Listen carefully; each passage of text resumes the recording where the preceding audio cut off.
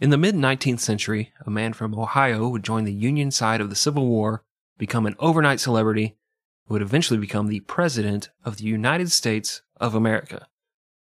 The thing is, before that war, he was kind of a failure and a nobody who was drifting through life and doing just enough to keep his family from starving to death.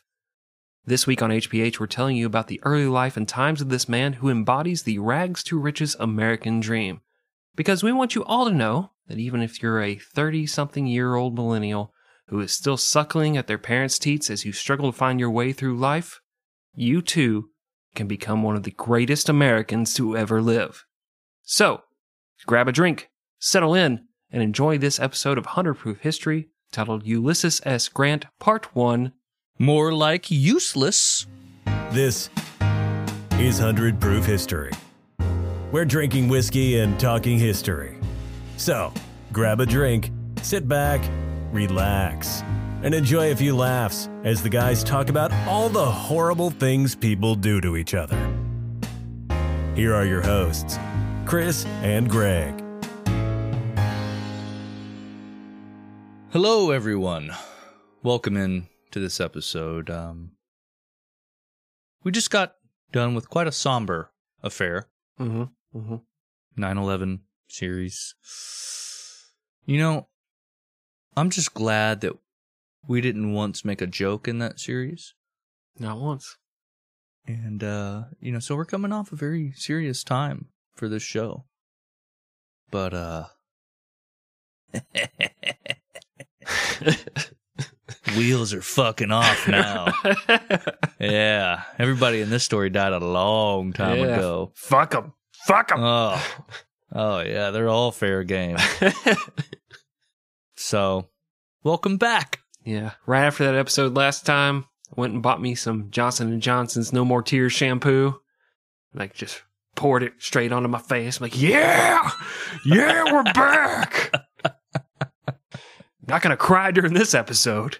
That's for damn sure, unless Greg makes fun of me, and then I'll break down, but he'll edit that out. You guys won't hear the 30 minutes of crying that follows that, but, I really wish Johnson & Johnson would expand. Mm-hmm. I get it. You got the No More Tears shampoo. Mm-hmm. You got the baby powder. Mm-hmm. You've got the COVID-19 vaccine, which I encourage all of our listeners to take. Probably not the you don't? Johnson. Well, just one of them. One of them. But probably not that one. I want a more Tears shampoo. So that when I'm in my size 15 high heels with some panties on, looking in the mirror, cranking it.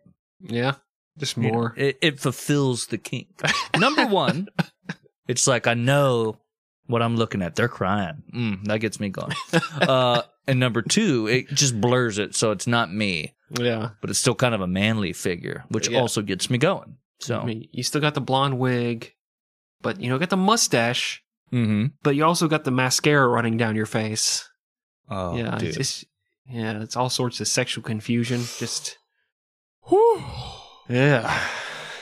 I need a break. Be right back. Okay.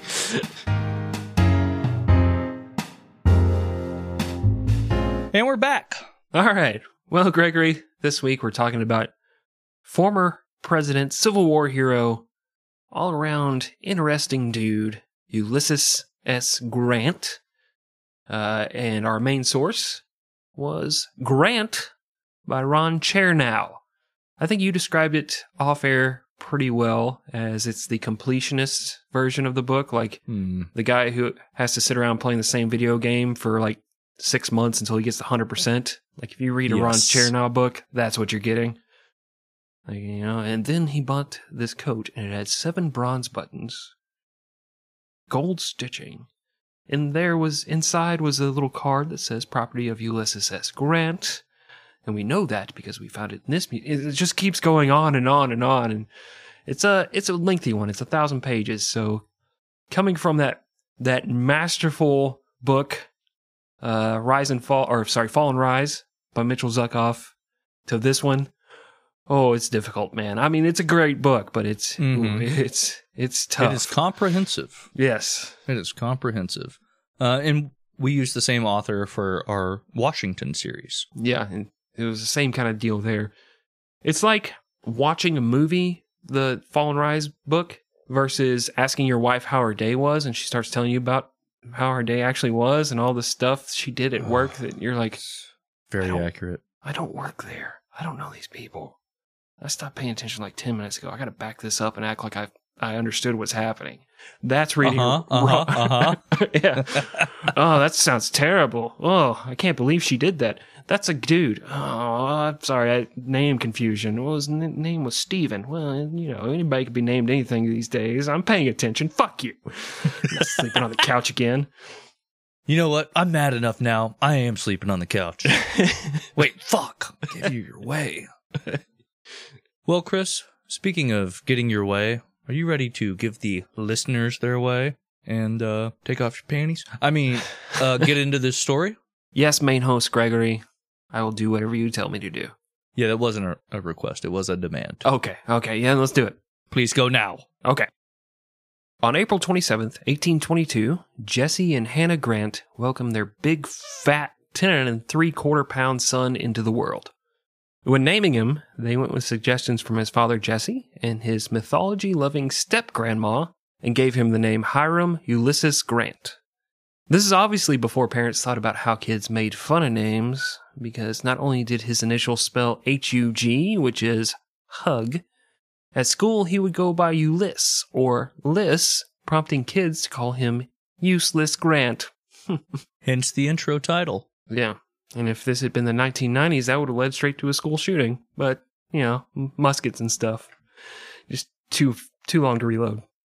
You just take out one kid and you're like, fuck, jamming it. And then they tackle you and it's really not worth it. As opposed to now, where it's worth it.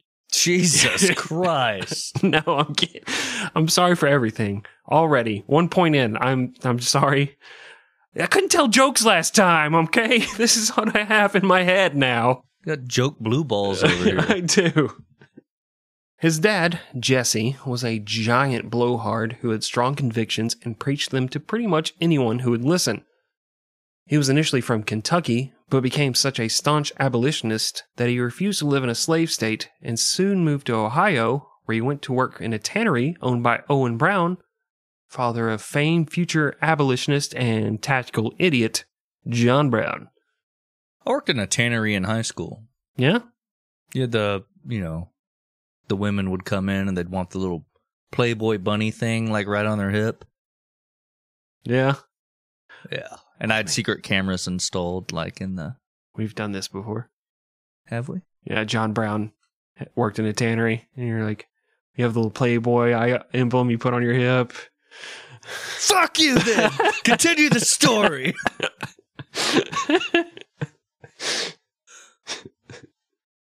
It was in Ohio that Jesse Grant met and married Hannah Simpson. She was very much Jesse's opposite in that she was quiet and reserved, highly respectful, and didn't dole out praise easily or brag about herself or her family. Her and I have nothing in common. She did remind me in that regard of George Washington's mom. Where he's like, oh yeah, that's fucking great. Okay, you want a war? Big fucking deal. Where's my 10 grand? You stupid bitch. As a boy, Ulysses was very much like his mother. He kept his emotions to himself, he was quiet and calm, but he was also not startled by dangerous situations, and he didn't really seem to be scared of much at all. One day he was outside doing that little thing where you chase a hoop with a stick like they did back in those days. He looked over, this clown's there with red balloons, asking him to go into the sewer. He's like, I don't know. And he's like, but I got free candy. And he's like, okay, let's do it. Wasn't scared one bit. Ulysses was raised as a strict Methodist, which meant his household didn't allow for dancing, card playing, or cursing. Throughout his life, Grant would hardly ever say anything more harsh than darn or thunder and lightning. But at an early age, he discovered the wonders of alcohol when he and his friends would sneak sips of his father's blackberry liqueur that he kept strictly for medicinal purposes. That's why I keep all these bottles of liquor behind me, too. Daddy needs his medicine. This brings me back to a time in my life when I could actually remember things for weeks at a time. kid that hadn't found alcohol yet. Right? Since then, it's been a gigantic blur of waking up in truck stops and hydrating with Listerine because it's got a little booze in it, but it also freshens your breath when you got to go into a job interview that inevitably you're not going to get. Those were the good old days. They were. You know? The good old days. Remember the first time you had alcohol, you're like, ugh, yucky. No, I will never, ever drink very much of this stuff. This is awful. Can we put like some fruit in this to make it taste better? And now it's like, oh, what are we doing tonight? Oh, my kid has a drill team performance. Fuck, can you just hear the... We're at a school. You can't have that. I'm like, they can't have that. I can fucking have it. I'm drinking age. Jesus. Grown-ass man. Yeah. Thought this was America. You want to take my freedoms away? So, yeah, I had my first taste of alcohol. I was probably, I don't know, 6 or 7 at a restaurant, and my dad let me taste his beer. Yeah. And it was fucking awful. It's terrible. But maybe 2 years later, my uncle had found a way, I guess, to get vodka or something inside of the Capri Sun. And that shit was really good. I just remember him getting me real drunk in my younger days. And I don't remember a lot after, but that shit was good. Oh, that 9/11 moratorium on jokes didn't last very long. We did not make it very far. No, we didn't. It's like taking a dog to the park, and he's been chained up his whole life. You just let him go, and he's like, oh shit, we're never seeing that dog again. Fuck. There he goes. Starts mauling another puppy, and you're like, I'm just leaving. I'm out. This is the end of me. I'm just saying, I don't remember a lot, but I just remember that his basement walls spinning. I could see myself in the mirror on the ceiling looking very dizzy. That's inappropriate. I'm sorry. Well, anyway, as a kid, Ulysses developed into an excellent horseman and often impressed other kids with his tricks. Illusions, Michael. Tricks are what a whore does for money. Arrested Development? Anyone? Anyway. But Ulysses was a middle-of-the-pack student, and he didn't show a lot of promise.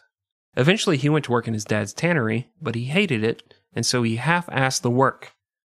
By the time he was 16, his dad had lost faith in his son's ability to ever make anything out of himself, and so he decided that Ulysses would go to West Point Military Academy. And little known fact, Ulysses hated working at the tannery, especially dealing with the blood and viscera that come with skinning and cleaning animals.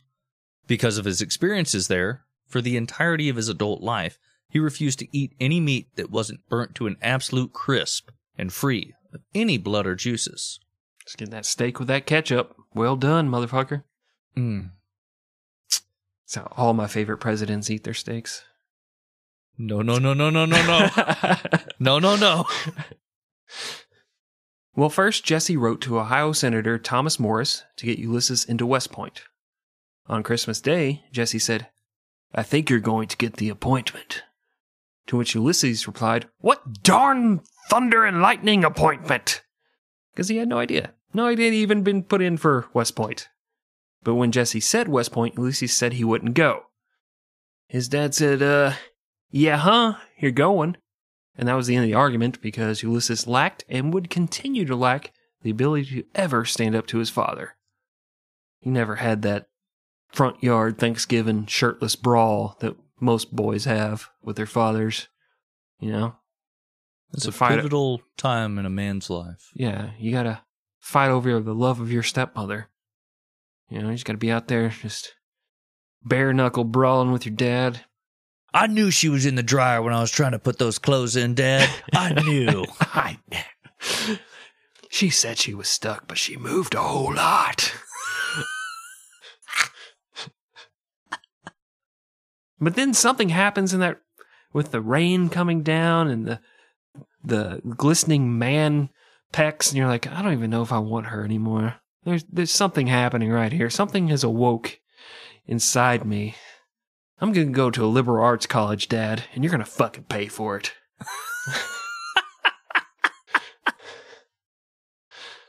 Well, it turns out Jesse actually had to write a letter to Ohio Congressman Thomas Hamer, who was leaving office on March 4th. He frantically scrawled a letter to Hamer, who didn't like Jesse Grant at all, and it arrived on the night of March 3rd.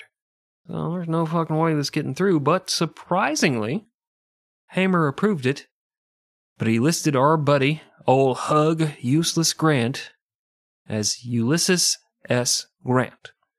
And from that point on, that was his name, even though Grant would later say, "You know, I have an S in my name, and even I don't know what it stands for. Obvious Southern gentleman, Ulysses S. Grant." That's the best voice I could come up with on the spot, Greg. Don't you fucking judge me. It works perfectly. Thank you. In May of 1839, 5'2", 117-pound Ulysses S. Grant left Ohio for West Point. He hated the idea of going and daydreamed about getting into an accident while traveling that wouldn't kill him, but would hurt him just bad enough that he wouldn't have to go to military school. I had one of these jobs when I was like 21, 22. Fucking hated it. I mean, it was good money. Don't get me wrong. It was more than I deserved, probably being the shithead I was, college dropout and all that. But I would literally daydream, like, you know, if I just crashed in this bridge embankment right now, I wouldn't die. I'd be handicapped. I'd be okay with that. I don't have to go work. I can get out of work today for, you know, a lifetime of being in a wheelchair. That's fine. Fair trade. Kanye West was a college dropout, so. Yeah, it's true. I'm basically Kanye West. That's, Mhm. Yep. Okay, never mind. I made it. I started from the bottom. Now I'm here. Now you're here. This. When Grant arrived, he was horrified to learn that his name had been changed, and the other cadets had noticed he was U.S. Grant, and had started calling him Uncle Sam Grant. From that point on, anyone who went to school with him would call him Sam. Got him. He soon signed enlistment papers, which required him to serve in the military for 8 years after he graduated from West Point. Stupid, man.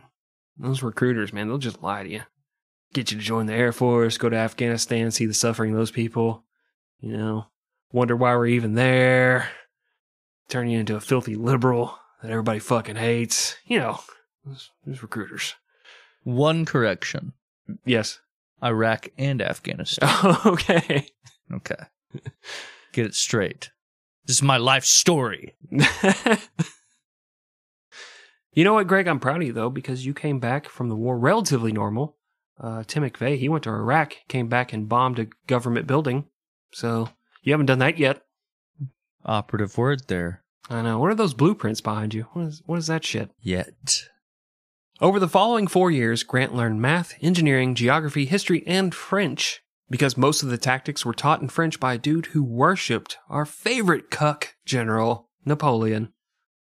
Grant found a lot of the training to be outdated, as it still focused on tactics suited to flintlock musket rifles, but he did learn how to fight on a frontier using flexible supply bases, rapid troop movements, and concentration of forces, which were tactics he'd used throughout his military life.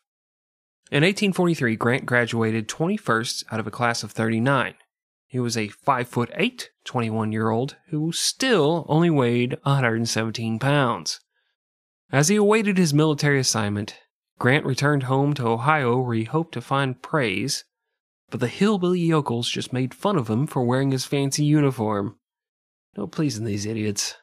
There's nothing you can do. Just bullies, man. You try and get out the hood, and the hood makes fun of you. They call you hoity-toity, think you're acting all better than them. It's like, yeah, that's why I fucking left. I left to better myself. Like, oh, look at this guy. Trying to make something of themselves. What an asshole. Yeah. It was here in February of 1844 that Grant met and fell in love with a beautiful girl named Julia Dent. Julia was the daughter of a Missouri plantation owner named Frederick Dent, who was just nuts for owning slaves. She suffered from an eye condition known as strabismus, which caused her to have permanently crossed eyes. She would later say that, quote, "I used to cry when I was a little girl because I was so ugly," and her mom would reply, quote, "Never mind, Julia. You could be my good little girl," end quote. What a shit mom. Like, She's like, well, I don't disagree, but I love you. yeah, you are fucking idiots, but, if you're nice, maybe someone will love you. I don't. I can't believe you came out of me. I should have done all that cocaine while I was pregnant with you, obviously. Well, Grant fell in love with Julia, which caused a lot of problems because her slave-owning father, who called himself Colonel Dent, despite having no military experience or rank, fucking hated Grant and his abolitionist family. What's with those Southern guys that just called themselves Colonel? Like, oh, I'm the Colonel. You weren't in the army, but I guess that's just a thing you called yourself when you made fried chicken one time.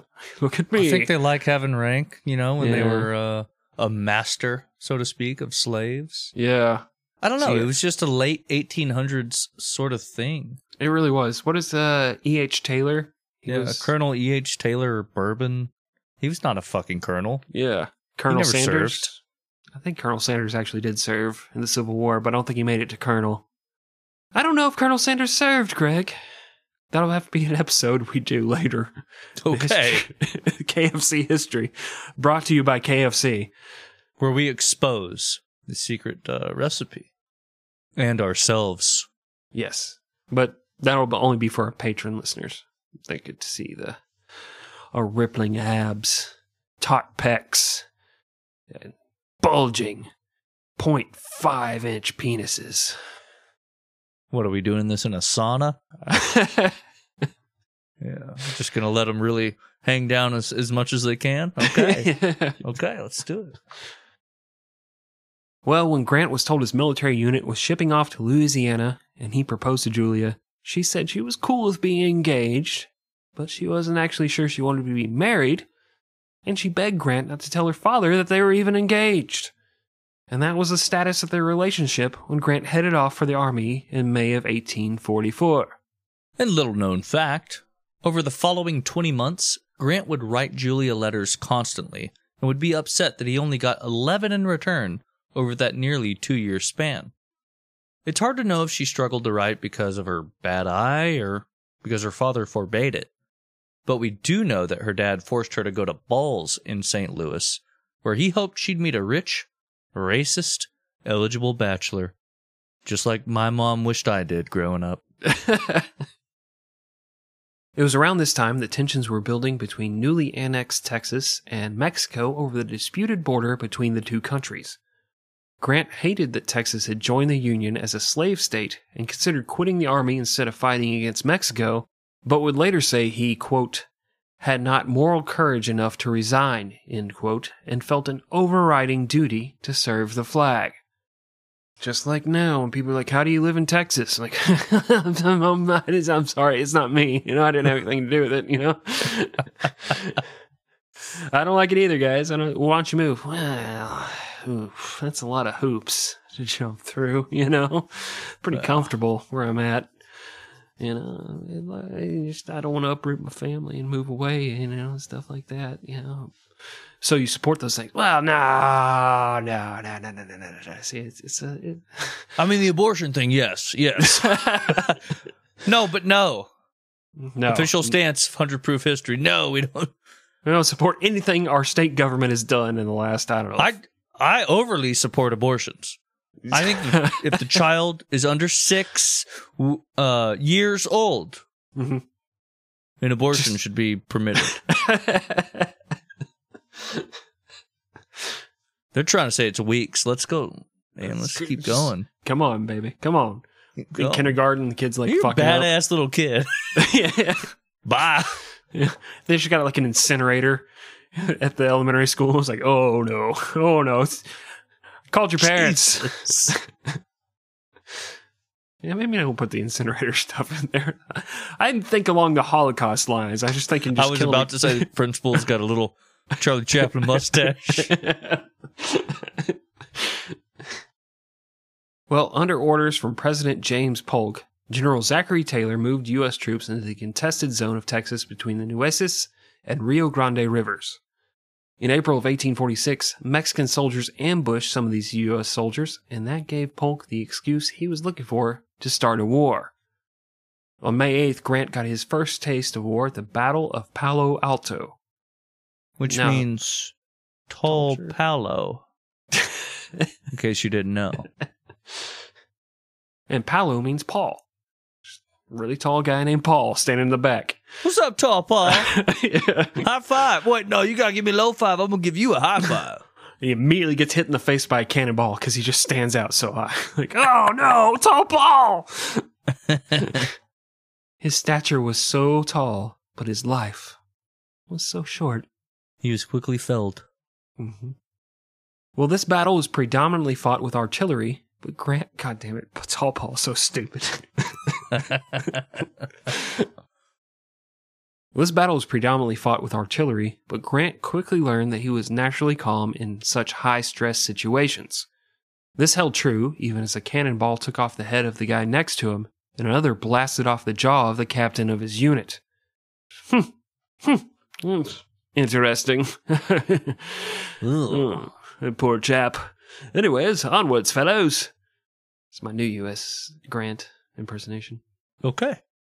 The next day, Grant was temporarily placed in charge of his unit and led an attack through a swampy, wooded area, but it turns out he'd gotten lost and ended up leading a heroic charge into areas that other U.S. troops had already captured. And when you're writing that letter, you're like, we suffered 0 casualties. I'm a fucking great leader. Look at that. Captured all this land? Fucking did it, fellas. You just kind of leave out the other part. Yeah. This is an opportunity to shine for Grant, you know? Yeah. Being temporarily placed in charge of his unit. My wife gave me that same opportunity the other day. Mm-hmm. She took off the penis cage. Oh. So I just had an afternoon where I was in charge of my unit. How'd that go? I did not succeed. She revoked all powers. Well, it was rewinds of the Olympics. Oh, no. And I was watching the male beach volleyball. Mm. Needless to say, I'm back in the cage. Yeah. So, anyway. Yeah. It's tough. You can only be so strong, you know? Not as strong as those young men. Man, did you see them? You could grip a quarter with those ass cheeks. Oh, Drop it in the slot? Oh, my God. jeez, jackpot. Yeah. Cha-ching. Well, the Mexican-American War went pretty great for the United States, as General Taylor quickly pushed into Mexico. Grant was viewed as a competent leader, so naturally, they decided to make him the regimental quartermaster. Now, he viewed this as something of a demotion, but it would turn out to be a pivotal moment in his military career because it was here that he learned the importance of logistics and supply lines. And, even as the quartermaster, Grant still made sure to report to the front lines when it came time to go to battle against the Mexican army. And for those of you that don't know, I guess, the job of a quartermaster, it's to requisition and just get all these things in line for what they need logistically to push forward, to stay pat, all of that stuff. Like every piece of equipment they need, Yeah. that's what that person's doing. Yeah, and they are not required to fight. So that was kind of him going above and beyond, going out to the front lines. And little known fact, during one battle, a retreat was ordered and Grant gave up his horse so that a wounded man could make it back safely. That night, he was observed creeping back onto the battlefield to give water to the other wounded and dying men who had been left behind. Well, Zachary Taylor was a hero, which was bad news for James Polk, who was worried he'd lose his gig as president to Taylor. So, Taylor was yanked from command and replaced by Winfield Scott, who decided to launch an amphibious landing on the Mexican coast and march into Mexico City. It was an ambitious plan and one that stressed the hell out of Grant's abilities as a quartermaster, but he kept the supplies moving and became well known and respected. As the army approached Mexico City, Grant suggested the army should swing around to the north of the city where they'd have the high ground and could move quickly. And once again, Obi-Wan Kenobi jizzed in his pants. Mm-hmm. It's all about that high ground, baby. Now, he was suggesting this as opposed to the southern route, which was full of swamps and ditches. Winfield Scott ignored him and decided to listen to a captain named Robert E. Lee. Who? Big fucking nobody. who wanted to press through the southern route anyway. It ended up working, and the war was won, but it was costly, and it left Grant with the impression that Lee wasn't really the hot shit that everyone thought he was. Something we'll see going forward. He's kind of like, BFD, am I right? Who the fuck's this guy? It's kind of my opinion too, but we'll see. We got a whole another part about that. I think more the opinion was he was a great strategist and a bad tactician. Yeah. So. Yeah, we'll talk about that. Even if we don't talk about that next time, we'll talk about it eventually. Not unless I resign and protest. You ain't going to talk about shit, Chris. All right? That's true. Don't speak for me. Yep. You ain't my man. You don't know me. Well, the Mexican-American War was over. Grant was well regarded and had a bright future. But when he wasn't fighting, he got bored. And when he got bored, he got shit-faced, pee-pants drunk. My man. But that would cost Grant dearly going forward. Yeah, my wife always says that. Empty threats. Empty fucking threats. Until I see that fucking U-Haul. Yeah. Sorry. She can't lose this HPH paycheck. She knows. No. She's like, I fucking hate my husband, but you should listen to his podcast, seriously. Like, maybe subscribe to that Patreon. Oh, I don't know. Who knows? Yeah. Well, that feels like a good time. We just talked about how alcohol is going to ruin his life. Feels like a good time to take a break and go have some more alcohol, Greg. What do you say? I can't fucking wait. Yeah.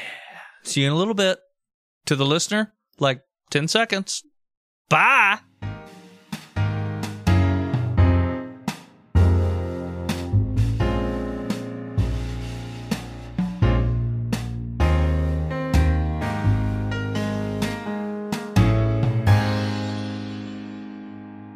All right, we are back from break. Hope you enjoyed it. I know we did. Oh, man, I can't tell you, Greg, how good it feels to not be talking about something so emotional and horrifying as 9/11. Just to be in the zone. We're like, this idiot. Look at this idiot. He lived 200 years ago. Fucking moron. It's like, you've been drinking Guinness all day, and you got this thing in your stomach. It's real heavy weight on you, and you're like, oh, I feel terrible. Never gonna make it. But then, on the corner of your eye, you see this shiny thing. You're like, what is that? What is that tall beacon of goodness? What's gonna turn this whole thing around? Make me feel good about myself and my life? And it turns out, it's the second half seltzer. Second half seltzer. Second half seltzer. Second half seltzer. All right. 3, 2, 1. Yeah. Back to what you were saying, though. Mm-hmm. You're really enjoying cutting up, being the class clown. But, I don't know. I think I've realized something about myself these past couple weeks. Yeah? Is that, I enjoy that darkness. You're almost like a tourist here. Mm-hmm. Whereas I consider myself a prisoner. You think darkness is your ally. You've merely adapted to the dark. I was born in it. Molded by it. I didn't see the light until I was a man, and by then it was only blinding. Sorry, that was my Hannibal Lecter / Bane. No, I know, I understood you way too much. / Sean Connery. Just think about Tom Hardy and all of his good roles. You don't have a fucking clue what he's saying. You're like, what the fuck was that? I'm just saying, I like the pain, Chris. Oh, did you? And I like fucking, it makes me feel something. Mm-hmm. Do I have to feel good all the time? No. But I want to feel. Yeah. Maybe I'll feel bad. Yeah, I do remember. Maybe I'll jack off to Muhammad Atta. I do. Not in a good way. Right. Understandable. Yeah. No, I do remember earlier this week in the pre-show meetings where you were like, hey, I really enjoyed the work we did on these last couple episodes where we took it really serious. We really focused on the history. I think we should be good at that. And I was just over there drawing dicks on the notepad. Look at this one. Look at this. It's a clown penis. It's got little makeup on the end. Sounds about right. Yeah, that's our show. Speaking of serious history interrupted by an idiot who has nothing better to do but interject his own stupid jokes and thoughts, Greg, do you want to tell the people the second half of this story? You know that I do more than anything. Mm-hmm. I mean, unless you have some unreleased pictures of Muhammad Atta. His thin lips. Shirtless at a construction site. Just wearing that jean jacket vest. A Bin Laden construction site. The Bin Laden family. I fucking told you. Cracked it. Cracked it. Told you. Well, on a very, very slightly more serious note, following the war, Grant returned to Missouri, where Julia Dent realized she couldn't do any better and finally agreed to marry Ulysses. Her father, the colonel, quote unquote, begrudgingly consented to the marriage. But by this time, Grant's family had found out he was marrying a slave owner, and they refused to come to his wedding. My parents did the same thing. Whoa! Shout out to your wife, the slave owner. Yep. I mean, it was consensual with that guy. Just always wearing that gimp mask, talking about how he wants to edit podcasts and stuff. And, just so I don't get canceled, I freed him. Oh, okay. To edit podcasts. He's now my boyfriend. Well, he's freed in the confines of a single room in the house, yes. Yes, yeah. To edit podcasts. And his name is Wolf Dick. Not to be confused with Dick Wolf, the producer. No. The two got married in a small brick townhouse on August 22nd, 1848. Shortly thereafter, Grant was transferred to Detroit Rock City. Get up! His father-in-law tried to convince Julia to stay with him while Grant went back to the military, but she refused, and the two soon went to live that military base life. Yeah. Free dry cleaning. You know. That's all I know about military base life. I've never been on a fucking military base. I'm on fucking pins and needles over here. Just waiting Want to know how you're going to expound on this. A year later, Julia was pregnant, and in May of 1850, she gave birth to their first son, which she named Frederick Dent Grant, in honor of her father, the Colonel. Yeah. Shortly after that, Grant helped form the Rising Sun Division, Lodge Number 210, of the Sons of Temperance. And if you guys know anything about temperance, you'll see where this is going. It was here that he made an oath not to, quote, make, buy, sell, or use as a beverage any spirituous or malt liquors, wine, or cider, end quote. Don't say nothing about no White Claws. Ain't no laws with White Claws. That is true. Blitzed on seltzers. No claws with White Claws. Second half, baby. Woo! You can still get a Smirnoff Iced at the fucking Sons of Temperance meeting. Guys, I said I wouldn't drink. Ah, you fuckers. I can't believe I took it.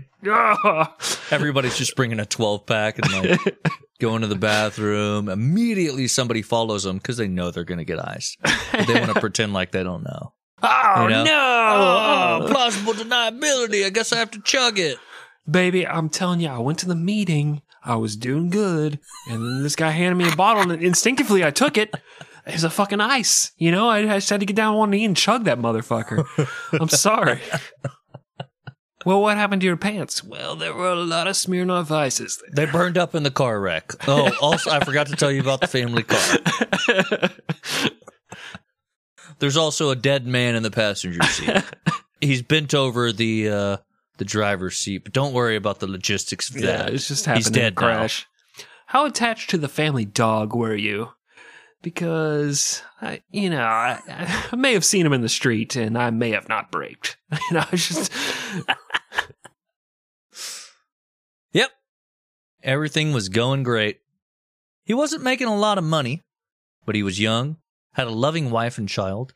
Julia was pregnant again, and Ulysses had sworn off the booze.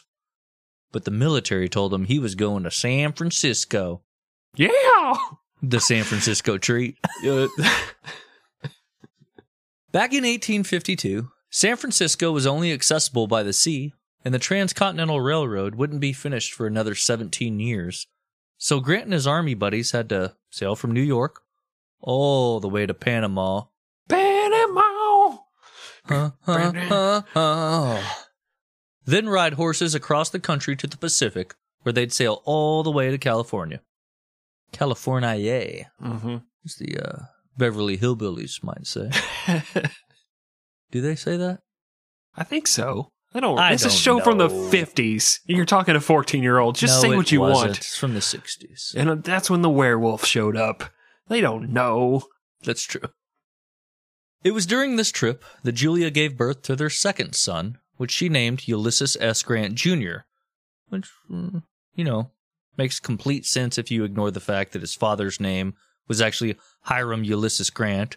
There wasn't an S in there at all, but No. Junior. It also always throws me off when the second kid gets the junior. Like the first kid was like, I don't know about this kid. But the second one, I think he's got it. He can take my name. Fuck that other one. Yeah, that is weird. You get the first one out of the way. Yeah. All the errors come with the first one. Yep. I am living proof of that. Samesies. Yeah. My younger sister is way more successful than I am. Way more well-adjusted. I was the experimental child. I was the failed abortion that stuck around, and they're like, okay, well, let's see what happens. And then the kid they wanted turned out to be better somehow. I don't know how that works, Yeah. I hate my sister. Okay, sorry. It's okay. Just letting the emotions spill out. I'm sorry. Well, it was also on this trip that Ulysses began to drink heavily once more. I guess all that Rising Sun Division stuff was bullshit, huh, man? Yeah, just appeasing the wife. Now, she's thousands of miles away. She won't mind. Look, baby, even though I'll be the only 37-year-old in the gay conversion camp, I'll go. I will go. For you. Even though, I can't be trusted around young, buff 18-year-old men. For you, I will go across the country and I swear I won't do anything improper. Nothing will happen. Nothing. There's no electricity, which means there won't be cameras, but Yeah.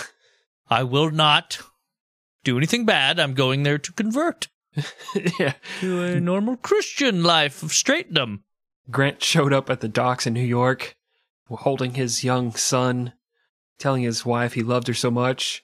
He looks at the ship and there's 40 barrels just packed on top. He's like, what's in that? Oh, that's our finest bourbon. He just immediately shoves the baby back to her. He's like, I'll be good, I swear, bye.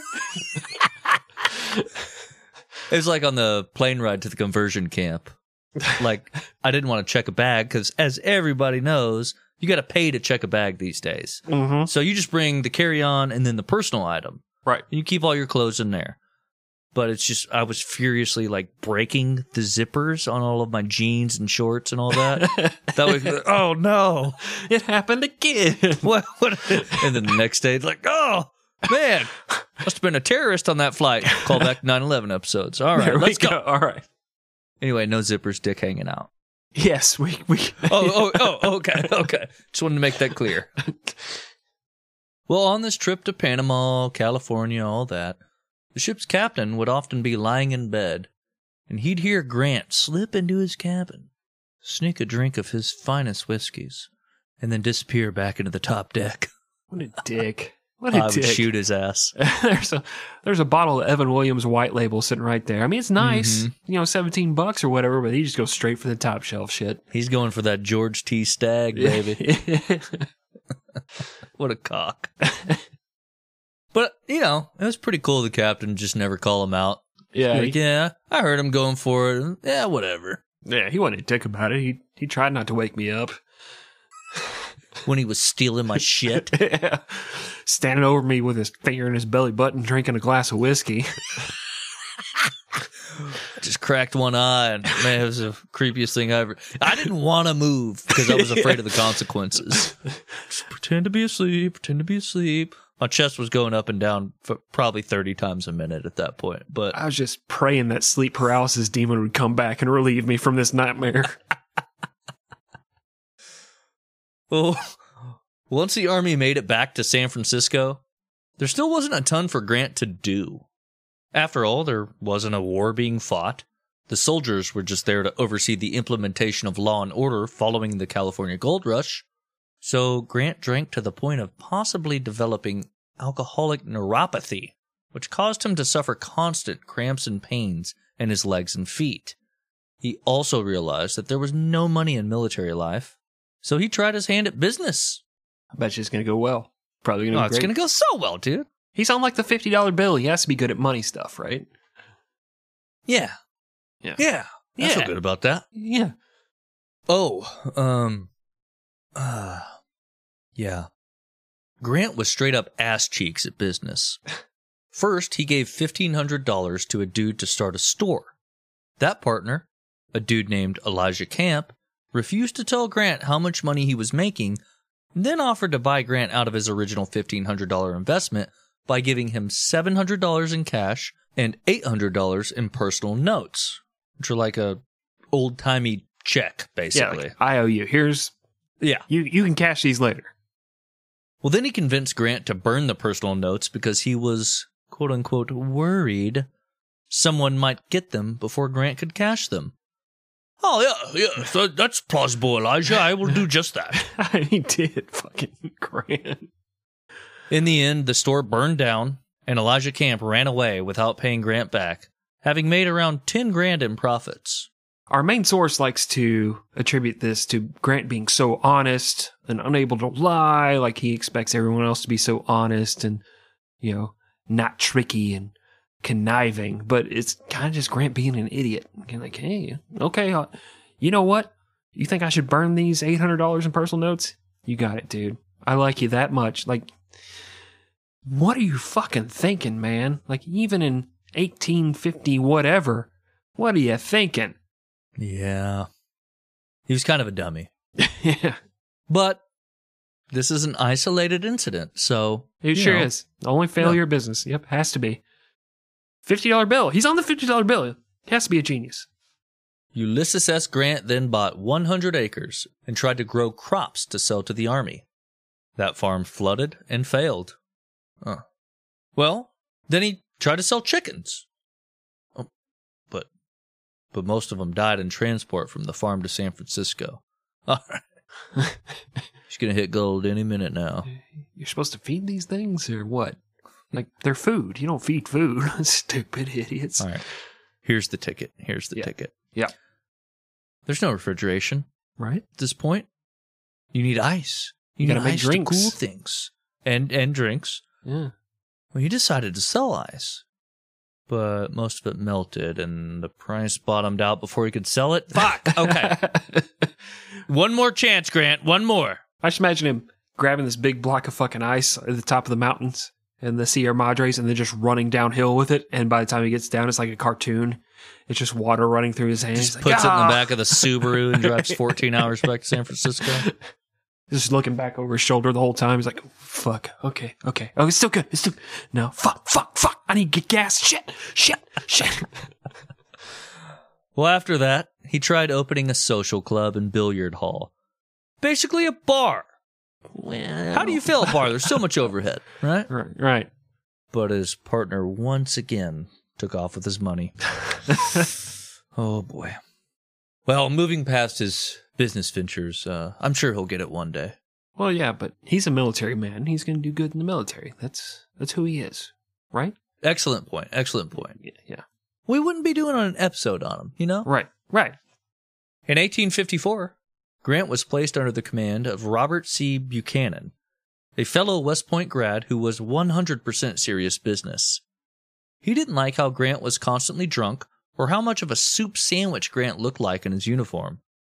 And because Grant hadn't seen his family in a few years, hadn't even met his son Ulysses S. Grant Jr., and he was suffering from constant migraines, his drinking had only gotten worse.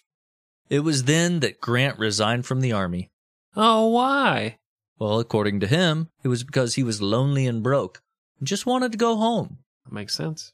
But in reality, he showed up drunk around Buchanan, who graciously told him, "Get your shit together or resign." Then about a week later, Grant showed up at the pay table drunk as fuck.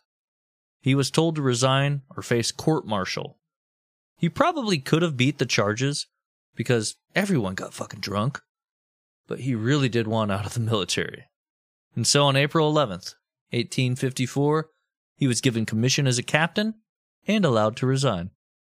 Unfortunately for him, everyone knew him as a drunk, and that reputation would follow him for the rest of his life. Yeah, no, it's so true, because anytime he does anything good or bad going forward, it's like, well, he was drunk as a fucking skunk when it happened. You know, everyone uses that to try and slander him. And I know how that feels, man. I know how it feels. You know, you crash your car into one elementary school, 2 o'clock in the afternoon. You know, the kids are already leaving. They're not even in danger. There was only injuries. There weren't even deaths. Yeah, you get out shirtless, and you got Go State written on your chest in paint, but it's not even football season, but people are still like, you can't support your school for some reason because it's not football season. You know, there's a lot of judgment. That's all I'm saying. And that haunts you forever. Yeah, it does. Yeah. It does. Well, little known fact, Grant would later see this turn of events as a blessing. He would say, quote, "If I had stayed in the Army, I would have still been a captain on frontier duty at the outbreak of the war, and would thus have been deprived of the right to offer my services voluntarily to the country." You know, turn a negative to a positive, put a little spin control on it. Silver linings, all that. Yeah. If I hadn't been a drunk idiot, who knows, man? No one know who I was now, you know? Just being a regular dude out there living the sober life, clean and sober. My wife would still love me. I wouldn't have to go all those classes and stuff to get the stuff dropped off my record about hitting the school with my car in the middle of the day, you know? If when me and my family visited Epcot Studios in Florida, and I hadn't left that Orlando nightclub a little sooner, maybe I would have been shot. Maybe I'd be dead.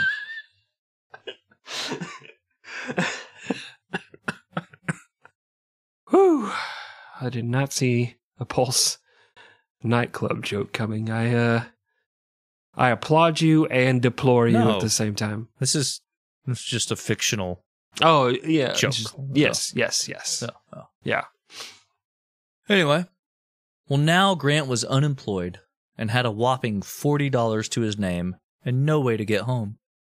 Luckily, people felt sorry for him and basically gave him room and board so that he could eventually get back to Julia. When he got home, his dad offered him a job at the tannery in Galena, Illinois, so long as Julia and the boys stayed with him or with her father, the colonel. You can't stay with your husband, who you love and you've fathered children with, but you can stay with me. Or you can go stay with your father, but he's just going to bother you about what 11 secret herbs and spices he should put on his fried chicken. And you're going to bring that recipe back to me. My name is Popeye. I've got a great idea for a chicken sandwich here in 170 years. 200 years. Whatever. Math. Who cares? Anyway. Well, Ulysses told his dad to go thunder and lightning himself with his own darn. What the fuck do you mean by that? You know what I mean, Dad. You go to heck and you die. I have 3 curse words. They all have to be interchanged, and you have to decipher it, but you can figure it out from context, you stupid son of a darn. You piece of Gilmash. Gilmash isn't even a regular word, son. Oh, don't you Fargle-Poff me. All right. Did you have a stroke in the Army or something? Knew we should have left you in the bathtub. That future host of HPH is right. I should have aborted you when you were like 6 years old. Take you out back like old Yeller. Well, all this meant that Grant had to go to the colonel for help. He gave Ulysses and Julia 60 acres to manage, but not own, much like a sharecropper. Mm-hmm. Grant built a 2-story log cabin that looked like shit, was built like shit, and that upset the once rich Julia. But she made the best out of it. And actually, she wound up having to take over the finances because Ulysses would give away all of his money or buy her and the kids anything they wanted, even if it meant spending their last dollar. At home, Grant was a happy dude. He loved playing with his kids and singing songs, which were surprisingly rare things to do at that time in American history. I don't know. You're supposed to be a hard ass all the time. Yeah, it was weird because like other people would make fun of him for wrestling his boys and stuff like that. Mm-hmm. And like, you know, just common shit you do with your kids now. Like, we've gotten so soft. You're just supposed to, as a father, ignore your children's existence. Well, the criminal justice system, to be fair, did give a lot of shit to my uncle for wrestling me. And this was like animalistic style, like caveman wrestling. Yeah. You know, before man had clothes. Like The Greek style, yeah. Yeah. Just oiled up. You get in the circle, a little chalk circle he made in his basement, and you just went at it. Yeah, I am still apologetic for leaving your 19th birthday party so early. I was just uncomfortable with what was happening. I just wish the man knew the meaning of tapping out. You know, I'd just be tapping and he wouldn't stop. Just keep squeezing the arteries until you lost consciousness for some reason. Well, you know, even though all that shit was like frowned upon by upper society, Grant didn't give a shit about that because he was just trying to survive. His farm wasn't producing, so he was reduced to selling firewood on the streets of St. Louis while wearing his old army coat. Not because, you know, he was some just insane Vietnam veteran, you know, conflict that wouldn't happen for another 100+ years, but because it was the last piece of warm clothing he had. Over the following 4 years, shit just got worse. The colonel moved to the city and left his land to Grant, but he once again sucked ass at farming and couldn't make any money. He had to pawn his pocket watch to buy Christmas presents for his family. The Grants had 2 more children, Nellie and Jesse, bringing the total to 4 mouths to feed. Stop fucking. Just always fucking. I don't see anything wrong with that. He started a real estate company with a partner, and that too failed. He abandoned the farm and bounced around Missouri until 1860, when he finally had to move to Galena, Illinois to work for his father. At the age of 38, Ulysses was going home to be a store clerk. Yes, Greg, and little known fact, it was around this time that Grant once again gave up drinking.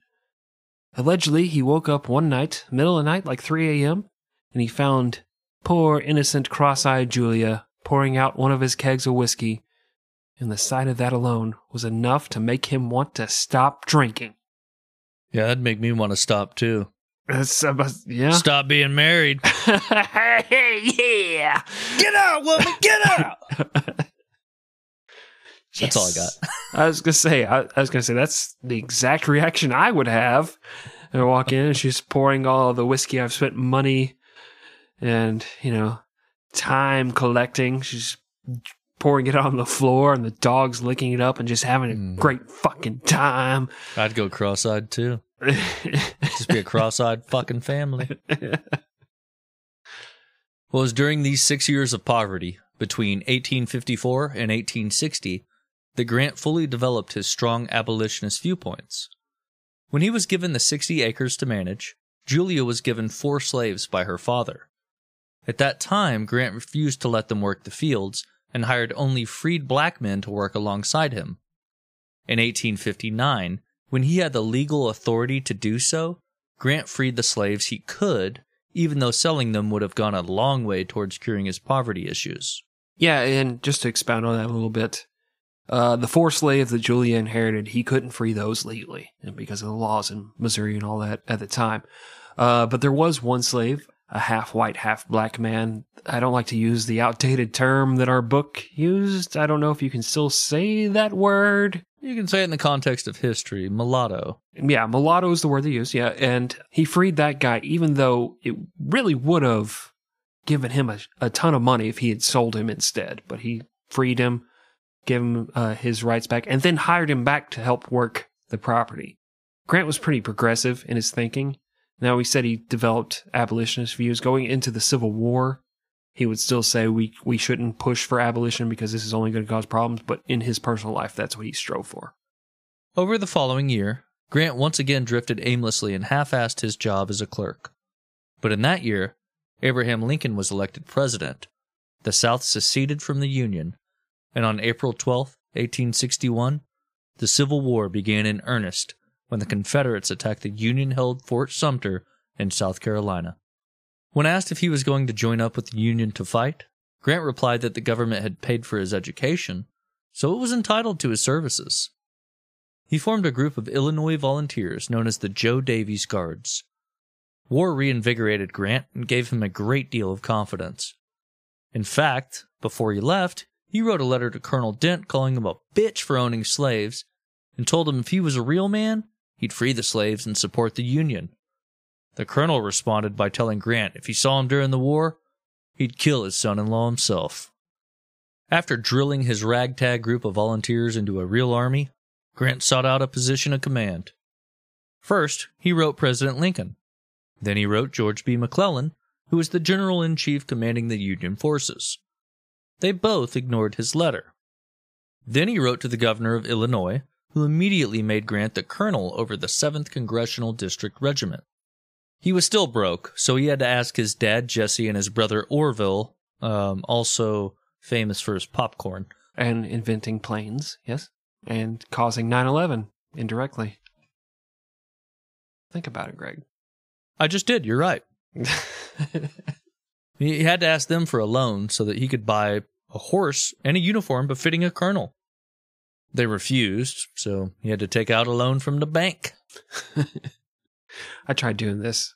I tried going to the bank and getting a loan for a suit to get a job so I could pay back the loan for the suit. They told me to fuck off. It didn't work out, so that's how I ended up out in front of the bank servicing gentlemen by the ATM so I could, buy a suit to get a job. This country's fucked up. That's all I'm saying. It's just sir, yeah, we'd love to give you a personal line of credit. What's your permanent address?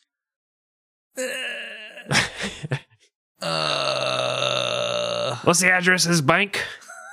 What's the address of the dumpster behind this bank? That's what, Can I give you a CB radio call number? Because I've been hitched up with this trucker for a while. We're everywhere, but he's got a specific CB number. Yeah. I think that's how that works. I don't know. Well, Grant was so afraid that he'd be tempted to drink, and so aware of the problems alcohol caused, that he banned it from his army and had all the barrels smashed and drained. Ugh. No, I hate him now. Any man that showed up drunk was either given lashes or just tied to a wagon until he sobered up. Yeah, I like the lashes. They make my eyes pop. You increase that high. You get that little bit of adrenaline. It's almost like doing a Vegas bomb or like a Jaeger bomb. You get that caffeine mixed with the booze. You can go all night. Yeah. So adrenaline gets going after you're fucking drunk. And then as soon as you leave his presence, you just start getting fucked up again. Start pounding it again. It's a terrible plan. Spring break! Ulysses was finally in his element. It seemed like he was born to fight war, with a strong tactical mind and the experience necessary to provide competent leadership to the Union. But even he thought he wouldn't be much more than a regimental leader for a state army. Little did he know, he would be the man to lead the Union to glory. And, naturally, that is where we will start things off next time. End of this part of the story. Woo! We did it. Told that part of the story. There's a lot more to go, but for right now, Gregory, we just have a little bit more.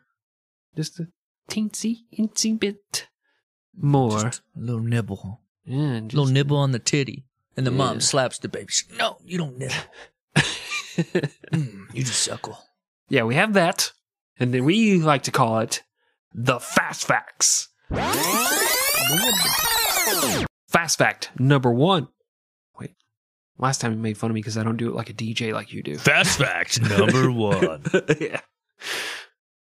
Fast fact number 1. While at West Point, Grant shared the classrooms with some people who would go on to play huge roles in the Civil War, such as James Longstreet and George B. McClellan. But one of his best friends would be a lanky, fun-loving, future firebug named William Tecumseh Sherman. Fast fact number 2. Speaking of George B. McClellan, When Grant was in San Francisco, he was ordered to deliver 200 horses to McClellan, who was surveying railroad routes for the Army. Grant delivered the animals on time, but he showed up drunk as a skunk and sloppily dressed. McClellan was pissed and held that grudge well into the Civil War. Fast fact number 3.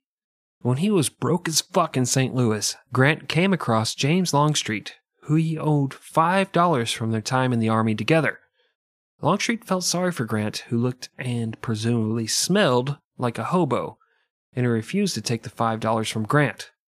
Grant insisted and said he refused to live in debt. The next time they saw each other, Longstreet was surrendering to Grant at the end of the Civil War. Grant was just tucking that 5 into the thong he made him get in.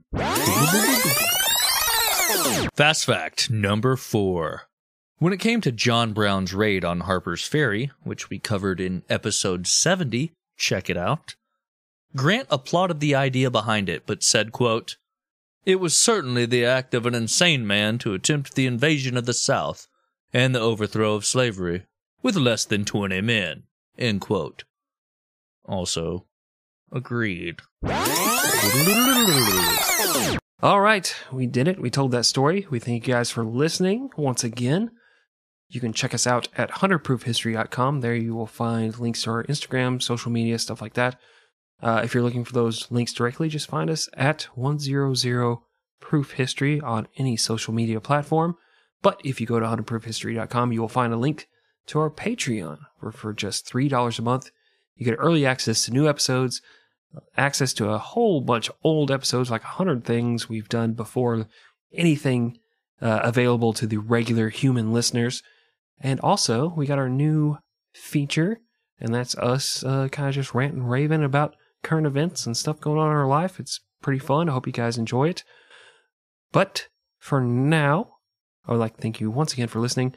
I am your sexy co-host, Christopher. For Wolf Dick, our producer, Dan, the intro guy, all the rest, the people you probably didn't hear this episode, but they'll be back. They're just waiting in the wings, just waiting to spring out when you least expect it, and, surprise you, catch you with your pants down, so to speak. For them, I would like to thank you guys for listening, and for our main host, Gregory, I would like to ask, what else? I'm having the time of my life! Goodbye. I'm just intrigued what a Dildo Master 5000 would be. Aren't we all? To give water to the other wounded and dying fucking Cocklestein! In the Civil War, such as James Longstreet and George McClellan. You're such a fucking drunk bitch.